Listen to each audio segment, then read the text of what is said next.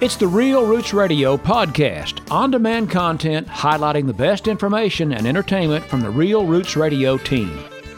Here's to Your Health provides valuable information from Dr. Kevin Sharrett for the betterment of our personal and community health. Brought to you by the Rural Health Clinics of Greene Memorial Hospital. Here's Roy Hatfield. It is that time once again for Here's to Your Health, where we chat with Dr. Kevin Sharrett of the Greene Memorial Hospital Rural Health Clinics of Greene County. Maybe I should say that. But first of all, Dr. Sharrett, thanks so much for, as always, taking time out of your busy schedule to join us. We really appreciate it. Good morning, Roy. Thanks for having me. Well, as we look at the latest with the coronavirus, a lot of talk these days surrounding it is the rising case numbers.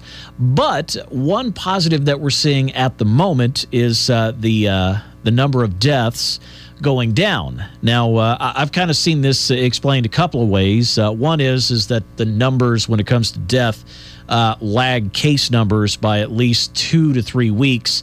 But I guess one positive is we're learning to treat better as well. Where do you kind of weigh in on this? Well, it is interesting to look at the numbers, and the numbers certainly are rising and continuing to rise. And in some parts of the country, fortunately not in this general area, but certainly in Texas and Arizona right now are kind of leading the way. Florida and California and Alabama and some of those southern states, and ironically, states where the temperatures may be the highest, and kind of against our conventional wisdom, we were hoping the virus would slow down than the heat. It doesn't appear to be doing that. Those states have a much higher rate of infection. Some of them even, I've heard some reports in a short period of time of up to 25% of the cases tested are coming back positive, which is just off the charts. The last number I saw here locally is we're still somewhere between 4 and 6%, and we're below that 10% threshold. But nonetheless, the numbers are going up. And they're going up here as well. But as you said, the death rate is not rising. You would expect it to rise kind of at the same rate as the infection rate if that's what was happening.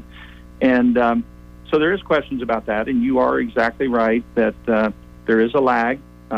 Deaths do not occur immediately with this virus. They occur due to complications from the virus, pneumonia and adult respiratory distress disease or inflammatory respiratory disease is the main cause. And as we talked about, that's a result of the immune system. But nonetheless, the deaths can lag by 4 to 6 weeks. So there's one camp that feels like that we will see the death rates kind of catch up with the infection rate once we give it adequate time.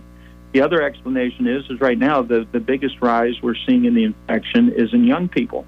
And fortunately, young people do not have the complications as a whole that older adults have.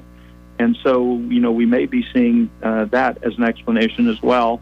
And then the third possibility is certainly treatments are getting better with remdesivir and dexamethasone. And then just, even yesterday, Henry Ford medical group released a study result that shows that hydroxychloroquine, we're back to Plaquenil now, that in 2,500 patients that they used it with, it cut the complication rate, the death rate specifically, by more than 50%. So that certainly is significant. So I think, it's probably a combination of all three. There is a lag time for sure. Younger people are not having the complications that older adults, and the treatments certainly are getting better. Dr. Kevin Sharrett joining us on Real Roots Radio for Here's to Your Health. We talked about this last week, and there have been more and more studies, and every one of them basically says the same thing. One of the best ways to prevent the spread, social distancing, washing your hands, and more studies show that masks absolutely work. Absolutely, and it's coming down to those basic steps again and again. Hand washing and sanitation, we can't stress the importance of that. Social distancing is absolutely critical. And the most controversial is masks. And certainly masks are polarizing. I don't like them. I know most of my patients resent wearing them. Right. And I get it. I understand it.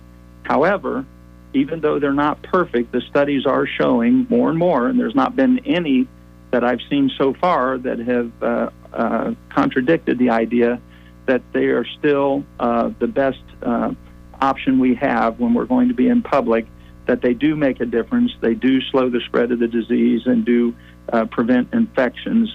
They are not perfect, but they certainly are a tool, and they're a tool that needs to be used. And I think we're going to see them used more and more. And I think what I'm seeing every day is even individuals that initially are against it and they don't like it, I think people are starting to recognize their importance.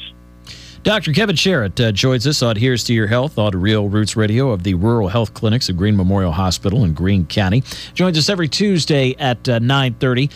Doc, Governor DeWine came out on Thursday talking about the reopening of schools. Parents will have the option per semester of either allowing their child to attend in class session or attend remotely.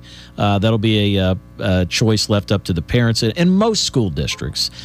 When we talk about keeping kids safe going back to school, when we talk about keeping teachers safe going back to school, it's a pretty daunting task that we have ahead of us. It is. It really is, because this virus is highly contagious. There's not the immunity yet built up to it that we would like to see, and children, frankly, can pass it, and they can pass it quickly. They can be asymptomatic, and so going back to school here is going to be like walking through a minefield, and we're going to be as careful as we can be. And I've talked to several of the local school leaders, and they are diligent, they are concerned, they realize and recognize the challenges ahead of them. I believe all the schools now have policies in place, and I can't speak specifically, to each policy or each school, because frankly, I don't know. The policies that I do know basically come down to all staff members taking every precaution they can, those things that we talked about, sanitation, social distancing, masks. I think it's going to be somewhat optional for students, especially the young kids, about wearing masks. Older children are going to be encouraged to wear masks. And then I think the schools all have policies or a threshold that if there's a certain level of virus activity in the system and in the building or classroom, that then they're going to go into quarantine situations where they actually will revert back to all virtual classrooms. So some of the numbers I've heard the one school system is going to have a policy that 3 positive cases in a building will shut down the building. And if that's the case, and if what we're seeing holds true, I anticipate those policies being activated pretty quickly. And it honestly, it's not going to surprise me to see some of these schools go into virtual classrooms pretty quickly, because the virus is out there. We're seeing it more and more in our community. And I anticipate we'll see it in the schools as well. Now, I'm curious, did you hear that for a specific district in our area, or is that just something that's kind of being floated? And I know each district has a different policy. So right.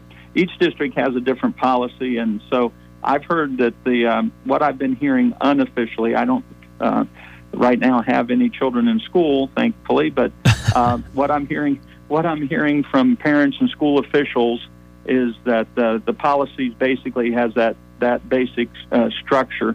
I would just tell everybody to check with their local district and find out what their specific policies are. But I know that they have the policies built in place that if there is active cases, that they are going to act pretty quickly to try to mitigate the spread by going to a virtual classroom situation. And when we talk about schools and when we talk about sports, playing football, obviously the most popular sport in the state of Ohio, you have to wonder, how are they going to be able to pull that off with cases and spread? And, you have guys tackling each other and breathing heavy and in close proximity.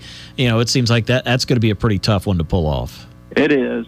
I think they're relying pretty heavily on it being an outdoor activity, and outdoor, hopefully that the not being in an enclosed airspace is going to make a difference. And certainly, it's better outside than inside. But You're right. These guys are very, very close contact, and these athletes are breathing heavy, and they're moving a lot of air, and they're expelling a lot of air.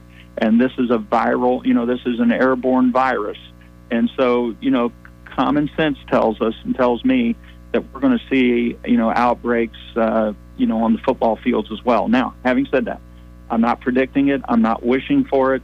I hope for nothing but the best, and hope that we do not see this being spread in these kinds of situations. But the science aspect of it tells me that that we'll be facing this here in the weeks ahead. Yeah, no doubt about that. Dr. Kevin Sharrett, our guest on Real Roots Radio, which that brings us to treatments. You talked a little about the one that the president has been very highly praising.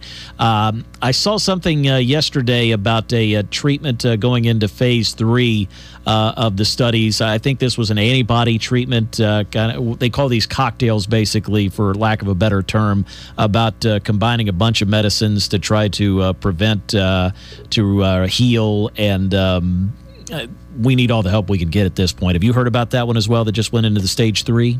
Yes, I've been hearing about several treatments that have been, as you said, cocktails or mixtures of anti-inflammatory drugs, and some of them are very surprising.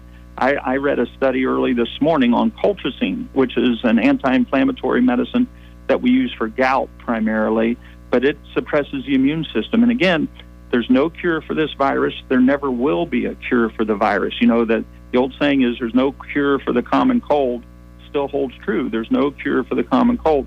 There's no cure for coronavirus. There never will be a cure for coronavirus. What we're left with is we're left with treating the symptoms. We're left with treating our immune system. The people that die from this virus, it's because their immune systems turn on and won't turn off, and their immune systems attack their own healthy tissue, and primarily in the lungs. And so all of the treatments are focused on blocking that immune system, blocking the antibody, with an antibody to block with anti-inflammatories, and mostly with medicines that stop the immune response. And so they're looking at several different combinations, and several of them are promising. And like I said, with the chloroquine study that came out yesterday, anytime you can reduce complications and death by 50%, that's very significant. Dr. Kevin Sharrett has been our guest on Real Roots Radio. Here's to Your Health. Comes your way every Monday or every Tuesday at 9:30 on the Get Up and Go show on Real Roots Radio. Doc, we always appreciate the information. I'm sure we'll be revisiting coronavirus next Tuesday at 9:30, but until then, thanks so much as always. Thanks, Roy. Have a great week. You too. There's Dr. Kevin Sharrett on Real Roots Radio. Real Roots music for real Americans. Now available at realrootsradio.com or on our free app. We are Real Roots Radio.